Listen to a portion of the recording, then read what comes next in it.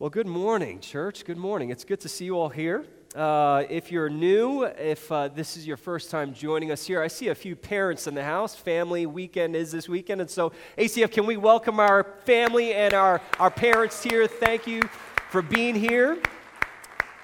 Welcome, welcome, welcome. We're so glad you're here.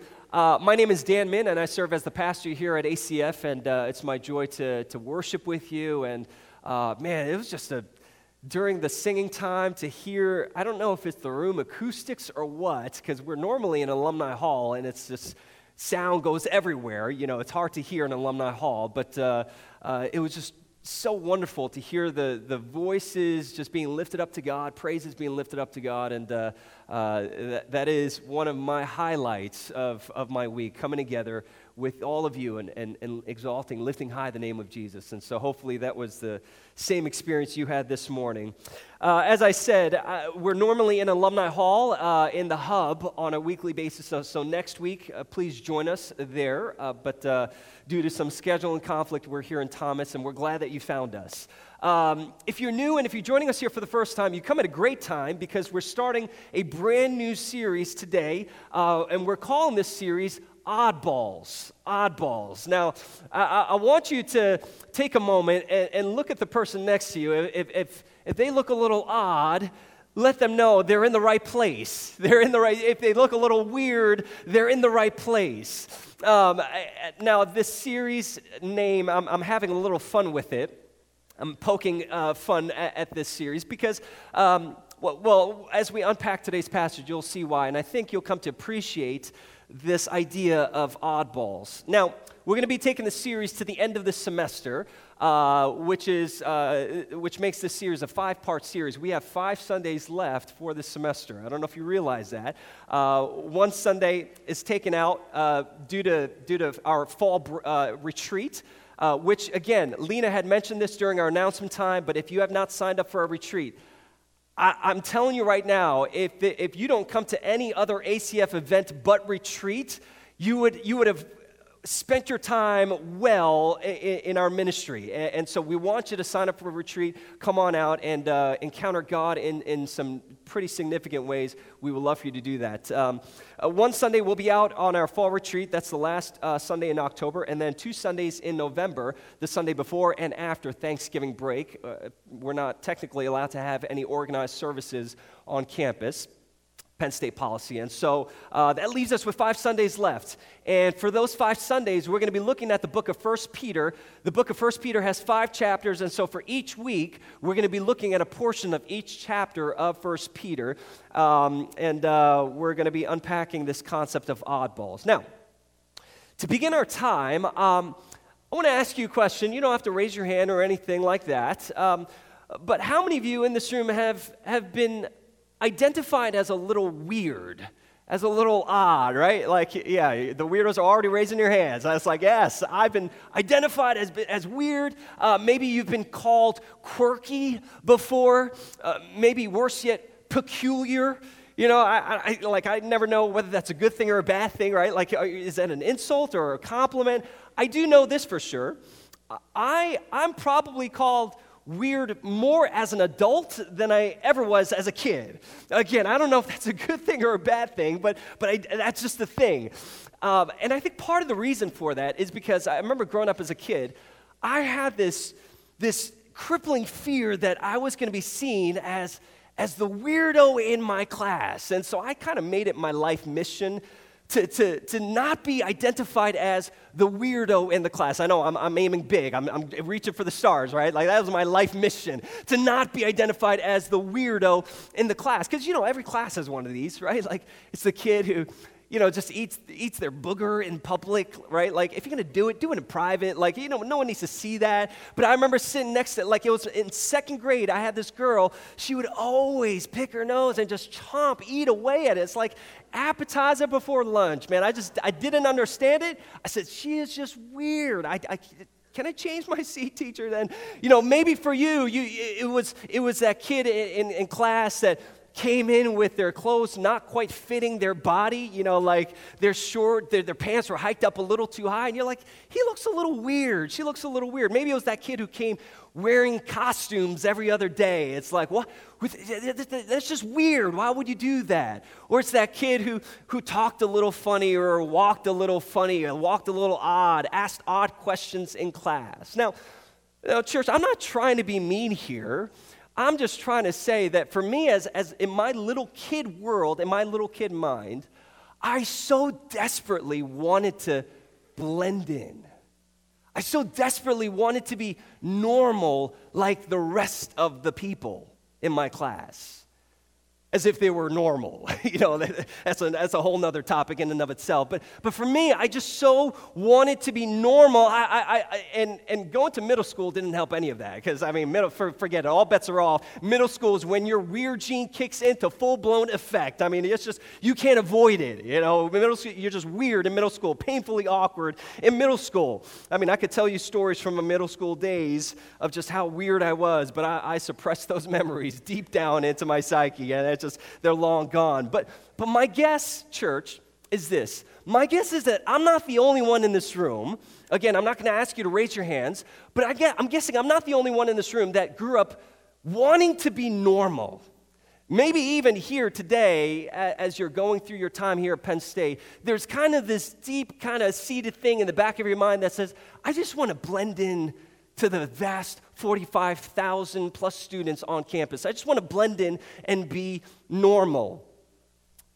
Now, church, what if I were to tell you today that you were meant to be anything but normal? What if I were to tell you today that you were actually meant to be a little weird, a little odd? Oh, the weirdos are right inside. Amen, brother, amen. Furthermore, let's bring this into our spiritual walks with God. What if I were to tell you that God actually calls you to be a kind of an oddball? You see, if you identify yourself as a Christian or as a follower of Jesus, I do have some unfortunate news for you. You are, by virtue of being a Christian, an oddball. And we're going to see that in today's passage. Now, if I were to say that to my 13-year-old self, I'd say, thanks, but no thanks, Christianity isn't for me then, because I like to be normal. I want to be normal. I don't want to be an oddball. But folks, my hope is that by the end of our series here today, the message today, but the series at the end of the semester, my hope is that you might not just appreciate being a little weird. My hope is that you might even strive to be weird, to be an oddball for Jesus. Don't be surprised if we change our names to OFJ, Oddballs for Jesus. Here, we're not ACF anymore. We're Oddballs for Jesus. That might hurt our marketing endeavors. Hey, come join our church. We call ourselves Oddballs for Jesus.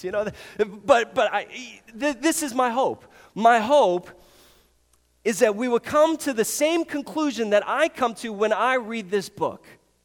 You see, when I read this book, I can't help but see that people of the world looked at the people within the church, the people of God, followers of Jesus, and they said, those people are a little weird.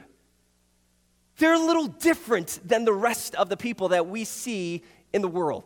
They're just a little bit odd. They're a little bit different. And so my hope is that we might come to that same conclusion upon reading this book of 1 Peter. And so if you have your Bibles, you can go ahead and turn with me to the book of 1 Peter. And as you're turning there, let me just give you some background and context here. This book is actually a letter that was written by one of Jesus' disciples, the Apostle Peter. And he wrote this letter to the Christians and the church in the Asia Minor area, which is actually now modern-day Turkey. And during this time, the Christians and the churches during this particular era was undergoing all kinds of persecutions and hardships because they were a little weird. They were oddballs for Jesus. And Peter writes this letter with this sort of intent in mind. He doesn't actually say these words, but kind of the overarching theme for 1 Peter is this. It's as if Peter is coming to the church and the Christians during that time, and he's saying, hey, Christians, it's okay that you're a little bit weird. Don't be freaked out that you're weird. Don't shy away and don't move away from your oddness. In fact, I want you to embrace your oddity. In fact, I don't want you to just embrace it. I want you to stand firm in how odd you are, because you are intended to be a little bit odd. You're intended to be a little bit different. And if you're writing this letter to us here at Penn State in 2017, I would imagine he would have a similar message for us. I would imagine he would say something to us like this: hey, students, if you are a follower of Jesus, if you have committed your ways to following after God, I want you to know that your life is going to look vastly different from the 40,000 plus students on this campus who aren't following God. I want you to know that your life and your choices and the decisions that you make in your life are not always going to make sense to the people on the outside. Now, wait a second. You're telling me you're saving yourself for marriage? You're telling me you ain't going to try it before you buy it? Like what? Where is the logic behind that? You're telling me you actually don't like to get blackout drunk? You're telling me you don't like to go party? What's the matter with you? Do you not like to have fun? How weird are you? How odd are you? Folks, when we live according to this book, you just got to embrace the fact that your life is going to look different. Your life is just going to look different. In fact, our big idea for today is quite simple. If we were to boil it down to one statement, it would be this: stop trying to be normal because you're not. Stop trying to be normal because you're not. In fact, turn to the person next to you and tell them, stop trying to be normal because you're not at all. Go ahead, turn to someone next to you. Tell them, stop trying to be normal because you're not. Some of you are having a little too much fun with that. Okay, so just bring it in. Stop trying to be normal because you're not. And folks, let me just say this. We're looking at Peter's letter. I love that Peter is the one writing this letter, because Peter was kind of an oddball himself. I mean, of all the disciples that Jesus had, Peter kind of stood out from the rest of the disciples. He kind of stood out as a little bit different from the rest. When Jesus, you guys remember this account, when Jesus was walking on water towards the disciples' boat, what does Peter do? He jumps out and he's like, Jesus, is it you? Tell me to come out to you, and I'll come out to you. To which I got to imagine, I would have loved to have been there. To which I got to imagine the disciples were like, Peter, shut up, sit down. What's the matter with you? You know you can't walk on water, bro. Just sit down. Like, what are you doing? And he does he says these weird, odd things. Not only that, Peter, James, and John were up on a mountaintop at the transfiguration of Jesus, right? And what does Peter do? Peter's like, this is awesome. This is, and he goes out and he pitches these tents and he's like, Jesus, I think we ought to camp out here. This is just really neat stuff. I just saw Elijah. I saw Moses. This is awesome. We ought to hang out here. And Jesus is like, no, you're not getting it, Peter. That's not why we're here. Let's slow down. That's not why we're here. Peter said some things out of turn. In fact, one time Peter tried to save Jesus. And Jesus ends up rebuking Peter, and he says, get behind me, Satan. Get behind me, Satan. I mean, I don't care what kind of day you're having. It's a bad day when Jesus calls you Satan. I mean, that's an all kind of bad day. So he says, he speaks out of turn. And then later on, shortly thereafter, Peter strikes down a lowly servant, minding his own business, doing his servantly thing. He ends up cutting off his ear at the scene of Jesus' arrest, right, at the Garden of Gethsemane. And then shortly thereafter, Peter ends up denying even knowing Jesus 3 times. Peter was kind of weird. He was an oddball. He did things that left you scratching your head saying, why would you do that, Peter? Why would you eat your boogers? That's just weird. Why would you do that? I'm convinced that Peter was one of those kids who ate his boogers. I mean, can't you see Peter doing that? Like, why would you do that, Peter? And so I love that Peter's writing this letter, because who better to learn how to be an oddball than from the godfather of oddity, right? Than the godfather of oddballness. And so we're going to look at 1 Peter, and we're going to look at the very first chapter. In fact, if you don't have a Bible, we have some Bibles available that Claire, our lovely hospitality deaconess, will come around and she can hook you up with the Bible. Just go ahead and throw your hand up. If you are reading along with us in these Bibles, we are on page 1014. If you don't personally own a Bible, feel free to take this home with you. This is our gift to you. And you can read along with us here in 1 Peter chapter 1. We're going to pick it up from verse 13, and we're going to take it to verse 25. And I'm going to pause about halfway through to just talk a little bit, and then we'll unpack the rest of this passage. 1 Peter chapter 1, verse 13. We'll also have it up here on the screen. Hear the word of the Lord. It says this, "Therefore, preparing your minds for action and being sober-minded, I mean, that right there sets us up to be an oddball right off the bat, especially in this context here at Penn State. To be sober-minded already sets you up to be different from the rest of the cultural norm around here. And Peter urges us to be sober-minded so that you can set your hope fully on the grace that will be brought to you at the revelation of Jesus Christ. In other words, it's only in your sober-minded state that you can fully experience Christ and taste His grace in your life. If you need to be intoxicated to experience God, you're not experiencing God. You're experiencing the effects of intoxication. And so he says, I want you to be sober-minded. This is why Paul says in Ephesians 5, to not get drunk on wine, but what? Be filled by the Holy Spirit. Why? Because it's in the filling of the Holy Spirit. It's coming away from the intoxication. It's being sober-minded that we can fully experience the goodness of God, the grace of God. When the psalmist says, taste and see that the Lord is good, he's talking about experiencing the fullness of Christ's presence in your life. And Peter says the only way you're going to do that is to be sober-minded. In your sober-mindedness, set your hope fully on the grace that will be brought to you at the revelation of Jesus Christ. Now, these next couple of verses are very important. In fact, much of our message today will be rooted in these next couple of verses. Peter goes on, and in verse 14, he says, as obedient children, that word obedient is going to become very important towards the end of our message here today. As obedient children, do not be conformed to the passions of your former ignorance. But as He who called you is holy, you also be holy in all your conduct. Since it is written, and this is the standard, you shall be holy, for I am holy. I'd like to pause right here for just a minute. This right here is where Peter says, hey, Christian, you're an oddball. This is where Peter says, hey, follower of Jesus, you're a little weird. You're a little weird. And it's okay that you're a little weird. Be holy as God is holy. The word holy actually means set apart. It means different. It means wholly, completely different. It means out of the ordinary. It means anything but normal. And Peter tells us you are to be holy in all of your conduct. Now, what does that mean? What does that look like? Is Peter saying that we ought to be different just to be different? How many of you have been there, right? You make decisions and you say things amongst your peers just to be different, right? You make choices just because you're like, that's what everyone else is doing. I want to do something different.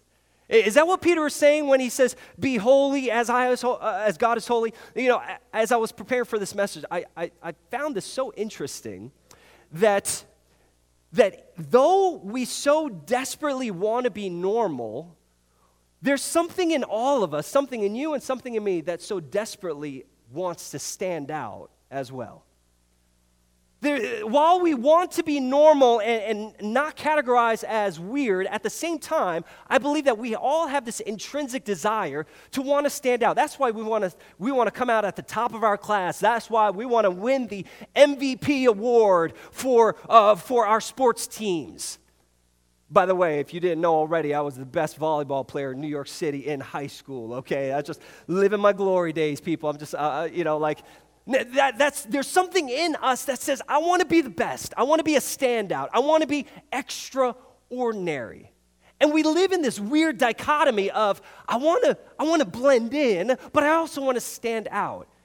And so is that what Peter is saying when he says, be holy as God is, be different? Be a standout, be set apart as God is stood out and set apart. Is that what Peter's saying? Well, I don't think that's what Peter's getting at. In fact, I know for a fact that's what Peter is not getting at. If we read on, he sort of lays it out through a very simple gospel framework. In verse 17, he goes on, and this is why God is holy. This is why God is different, because God has done something here, and Peter begins to lay out just exactly what God has done. God does something here that no other deity in history has ever done. In verse 17, read on, it says this, and if you call on him as Father, by the way, the only reason why you and I are able to call God, this holy, matchless, awesome God, as Father, is because of the gospel work that Jesus has done for you and for me. It's because of what Christ has done on the cross and what happened in the grave that we are able to even approach God as God our Father. He says, and if you call on him as Father, who judges impartially according to each one's deeds, conduct yourselves with fear. Or another word to translate this word might be awe or worship or reverence or deep respect. He says, conduct yourselves with fear throughout the time of your exile. Okay, now here it is. In verse 18 and following, Peter begins to lay out the gospel narrative. He says, knowing that you were ransomed from the futile ways inherited from your forefathers, not with perishable things such as silver or gold, but with the precious blood of Christ, like that of a lamb without blemish or spot. He was foreknown before the foundation of the world, but was made manifest in the last times for the sake of you. Now just pause right there. Here's what Peter is saying. As the Gospel of John tells us, John tells us that in the beginning was the Word, and this Word came to dwell among us. Colossians tells us that Christ was the invisible God made visible. He is the incarnate God, and in Christ and through Christ, all things were created and hold together. This is what Peter is talking about when he says right there in verse 20, he was foreknown before the foundation of the world. He was the Word in the beginning. He was the Godhead in the very beginning, but was made manifest in the last times for the sake of you. What do you mean for the sake of you? Read before that. This is why he came, to ransom you and me through the precious blood of his own body. In verse 21, he says, who through him are believers in God, or as I like to call it, oddballs for Jesus, who through him are believers in God, that's you and me, who raised him from the dead and gave him glory so that your faith and hope are in God. I'm going to come back to some of these pieces here, but let me just finish reading this passage. Now, this is everything Christ has done for us. Here are the implications of Christ's work in our lives. Verse 22, having purified your souls by your obedience to the truth for a sincere brotherly love, love one another earnestly from a pure heart. Since you have been born again, not of perishable seed, but of imperishable, through the living and abiding word of God. For all flesh is like grass, and all its glory like the flower of grass. The grass withers, the flower falls, but the word of the Lord remains forever. And this word is the good news that was preached to you. Okay, now, if you read that passage and you're like, okay, I'm reading the words, but I have no clue what I just read. I don't know what that means. I don't know the implications of that on my life. Let me try to break it down for you and lay it out for you real clearly and quickly as I can. The first thing that this passage tells us is that you and I were once living in futility. We were living in futility. And in fact, if you jotted down notes, I'm gonna lay this sort of out as like a sort of a chart, as a flow chart, and you'll begin to see the rhythm and the flow of this passage. In verse 14, prior to Christ, Peter tells us in verse 14 that we were living for the passions of our former ignorance. And this is the condition of your life and my life, BC, before Christ, prior to Christ. This is the condition of our lives, that we live for the passions of our former ignorance. But when Christ changes us, guess what also changes? Your passions, your desires, your wants, your priorities. All of a sudden, the things that you prioritize, the things that you deemed as important, actually don't seem that important in light of what Christ has done for you and for me. Your priorities begin to change. And without Christ, we live in this ignorance. Furthermore, in verse 18, Peter says that we were ransomed from our futile ways inherited from our forefathers. Again, living a life apart from Christ is completely futile. It's meaningless. It is purposeless. When we were talking about the parable of the lost sheep, the lost coin, and the lost son, we talked about that, right? A life apart from God is functionally and operatively lost. You are lost without Christ. And I don't have time to unpack that. You can listen to that message on our website. But in the same way, Peter's trying to tell us the same message that Jesus was getting at. Without Christ in your life, you are not only lost, but you are living a pointless, purposeless, absolutely meaningless life. We were once living in futility. But God, out of His sovereign grace and out of His sovereign love for us, doesn't leave us living in futility. And this is where the gospel or the good news begins to unfold itself. Though we were once living in futility, Jesus enters into the picture, and now we are ransomed and saved through the cross. We are ransomed and saved through the cross. We just read this a few moments ago in verse 18, that Jesus ransomed us. He bought us. That makes you and I His possession. We belong to Him. And folks, I got to tell you, there's no other place that I'd rather be than in God's good possession. You and I belong to Him because He ransomed us, not with perishable things such as silver or gold, but with what? The most precious of commodities, the most valuable thing of all the universe. The precious blood of Christ. It was through Christ's sacrifice, His work on the cross, that we were, get this, rescued from this life of futility. In other words, because of Christ's work on the cross, we can now have meaning, we can now live with purpose, we can now live on mission. But if you know the gospel narrative, Jesus doesn't just stay on the cross. If you look at churches all across America, you'll notice that Jesus isn't hanging on the cross. Why? Because though Jesus was crucified, He was buried, and 3 days later, God chose to raise Him up from the dead. The same resurrection power that God used to raise Jesus from the dead, Paul says, resides in you and me now. If that doesn't make you look a little bit different from the world, I don't know what will. We are ransomed and saved through the cross, but not only that, the story doesn't end at the cross. The cross is just the beginning. There's a sequel, and it picks up from the tomb, and this is where we find out that we are given faith and hope through the resurrection.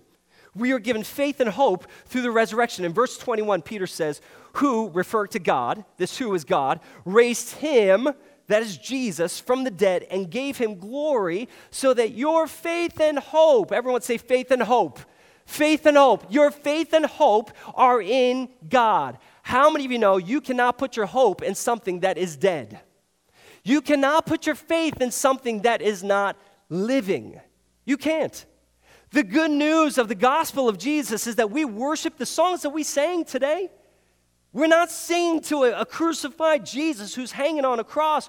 We're singing to the living Christ who is now seated at the right hand of God, who is governing all things and who is holding, again, all things together. That includes your measly life, my measly life. Can someone say, thank you, Jesus, for that, right? Thank you, Jesus. I'm not worthy for you to hold my life together. What have I done for you? You're the one who created me, put breath in my lungs, and you're the one who sustains me, and you still choose to hold my life together. Now, when we put our trust, when we put our faith, when we put our hope in this resurrected King, Peter tells us that we are born again. We are born again. Verse 23, he says, since you have been born again, not of perishable seed, but of imperishable. This idea shows up in different parts of Scripture as well, places like John chapter 3, where Jesus says that he's talking to Nicodemus, he talks about being born again. Places like 2 Corinthians 5, where Paul says, you are a new creation in Christ. The old is gone, the new has what? And the new has come, right? Paul also says that you were buried in your old self, and now you are being raised to new life in Christ. That's Romans chapter 6.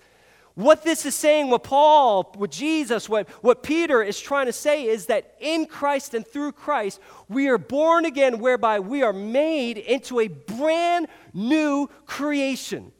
A brand new creation. Again, we just talked about this. Your priorities change, your passions change, your perspectives change. All these things change not because of anything that you do. How many of you have tried to change yourself? How many of you have been successful at that? I know for me, I've tried to change things about myself, and I keep hitting the wall. And that's exactly where God wants us. Why? Because it's not until you start figuring out, I can't change myself.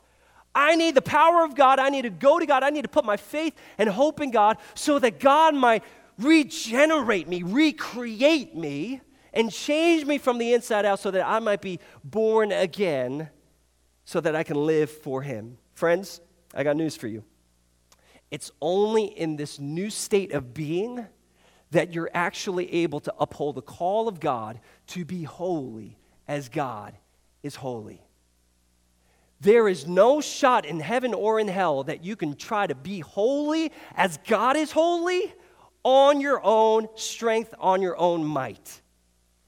The only possibility to try to uphold this call to be holy is if you are truly born again. One of the key markers now of a person that's born again, and this is the last piece that I'm going to hit on this chart. Someone who has put their faith and hope in Christ, someone who's born again, one of the key markers of a person like that is they live in obedience. They live in radical, abandoned obedience. They're like, I don't care what the world says, I'm rooting myself in this word. In fact, in verses 14 and verses 22 and verse 25, we see that that Peter is calling us to this life of obedience. Now, we're not going to read those parts, but I love what Peter does here. I do want to read the last two verses of this passage here. I love the word picture that he gives us. It's almost as if Peter is trying to connect the loop here, right? He sees this open loop, and he's trying to connect the end points, the beginning point and the end point. And he says this in verse 24 and verse 25. Let's look at this real quickly.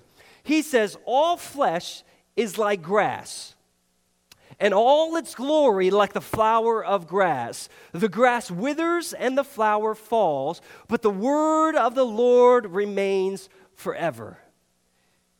See, Peter is trying to say when you live for the grass and the flowers, you're actually living in futility. Because the grass will always fade. The flowers will always fall.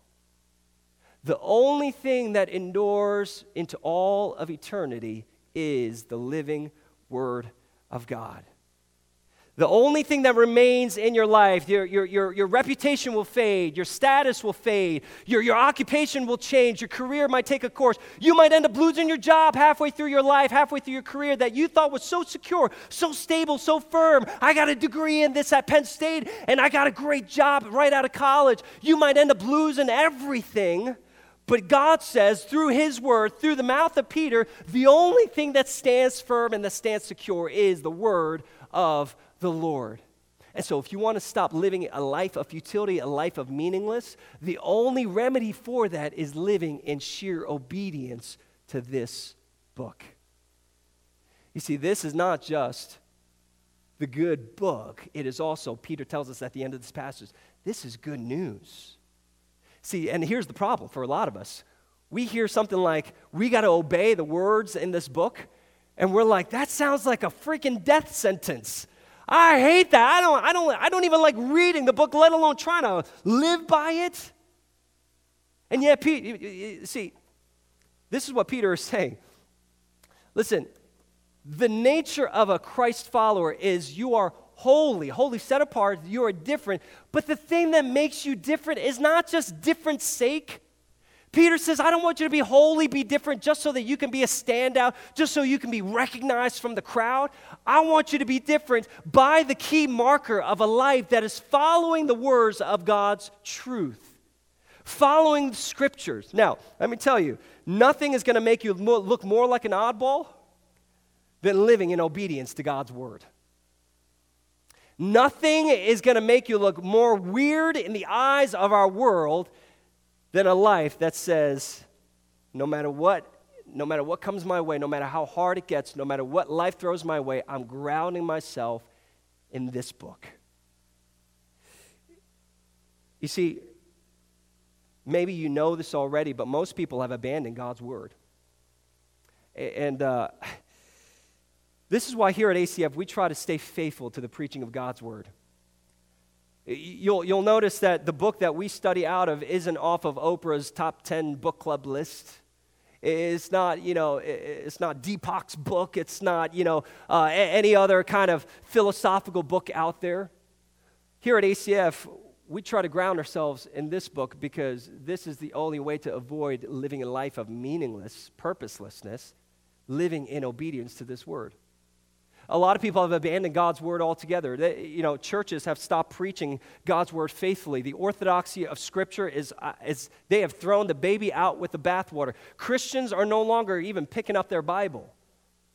They're no longer reading their Bible. They're reading books on how to connect with the universe. I don't know about you, but I want to connect with the God who made the universe. I want to connect with the God behind the universe, the God who put the galaxies in motion, who put the stars and named the stars in their place, who fashioned every fabric of our DNA. That's the God I want to connect with. I don't want to connect with the universe. What is the universe going to do for me? What has the universe ever done for me? But God has done a crap ton for me. God has sent his son Jesus to ransom us through the cross. He has given me faith and hope so that I can live a life of meaning and purpose here on earth. He has regenerated me, changed me from the inside out. He has empowered me and enabled me to live in full obedience to this word. I'm going to invite the worship team forward, and as we wrap up our time, Here's how I want to wrap up here. For those of you who say, you know what? I think I've been living my life very much like the 13-year-old Dan Min than anything else, trying so desperately to try to fit in and be normal. I think I lived a lot of my life trying to blend in the crowd. You know it's a problem when your friends are shocked that you're a Christian. You know it's a problem when your friends discover, when they gasp, when they say, you mean you go to church? You're a Christian? Now I know, a lot of their preconceived notions of what a Christian is judgmental and hypocritical and all these things. But I think that a lot of us, and if I were to be really honest with myself, even for me, I try so hard to live in kind of this normal world that we know as life. And in so doing, I forsake living according to God's call to be holy. What does it mean to be holy? You're supposed to look different. You're supposed to think different. You're supposed to make choices differently than everyone else. And not because you're better than everyone else, but because God is better than you. Because God knows more than you. Because you say, you know what, God, I don't know everything. I want to come to you, God, and I want to submit myself to you and say, God, whatever you tell me to do, I will do because I trust you. You're trustworthy. If you're in this place and you say, Dan, I'm there, man. I've worked too hard at trying to live my life in a normal way, trying to blend in, and maybe for you, it's saying, God, maybe it's time that I start embracing that I just might be intended to be a little weird. I just might be called to be an oddball for Jesus.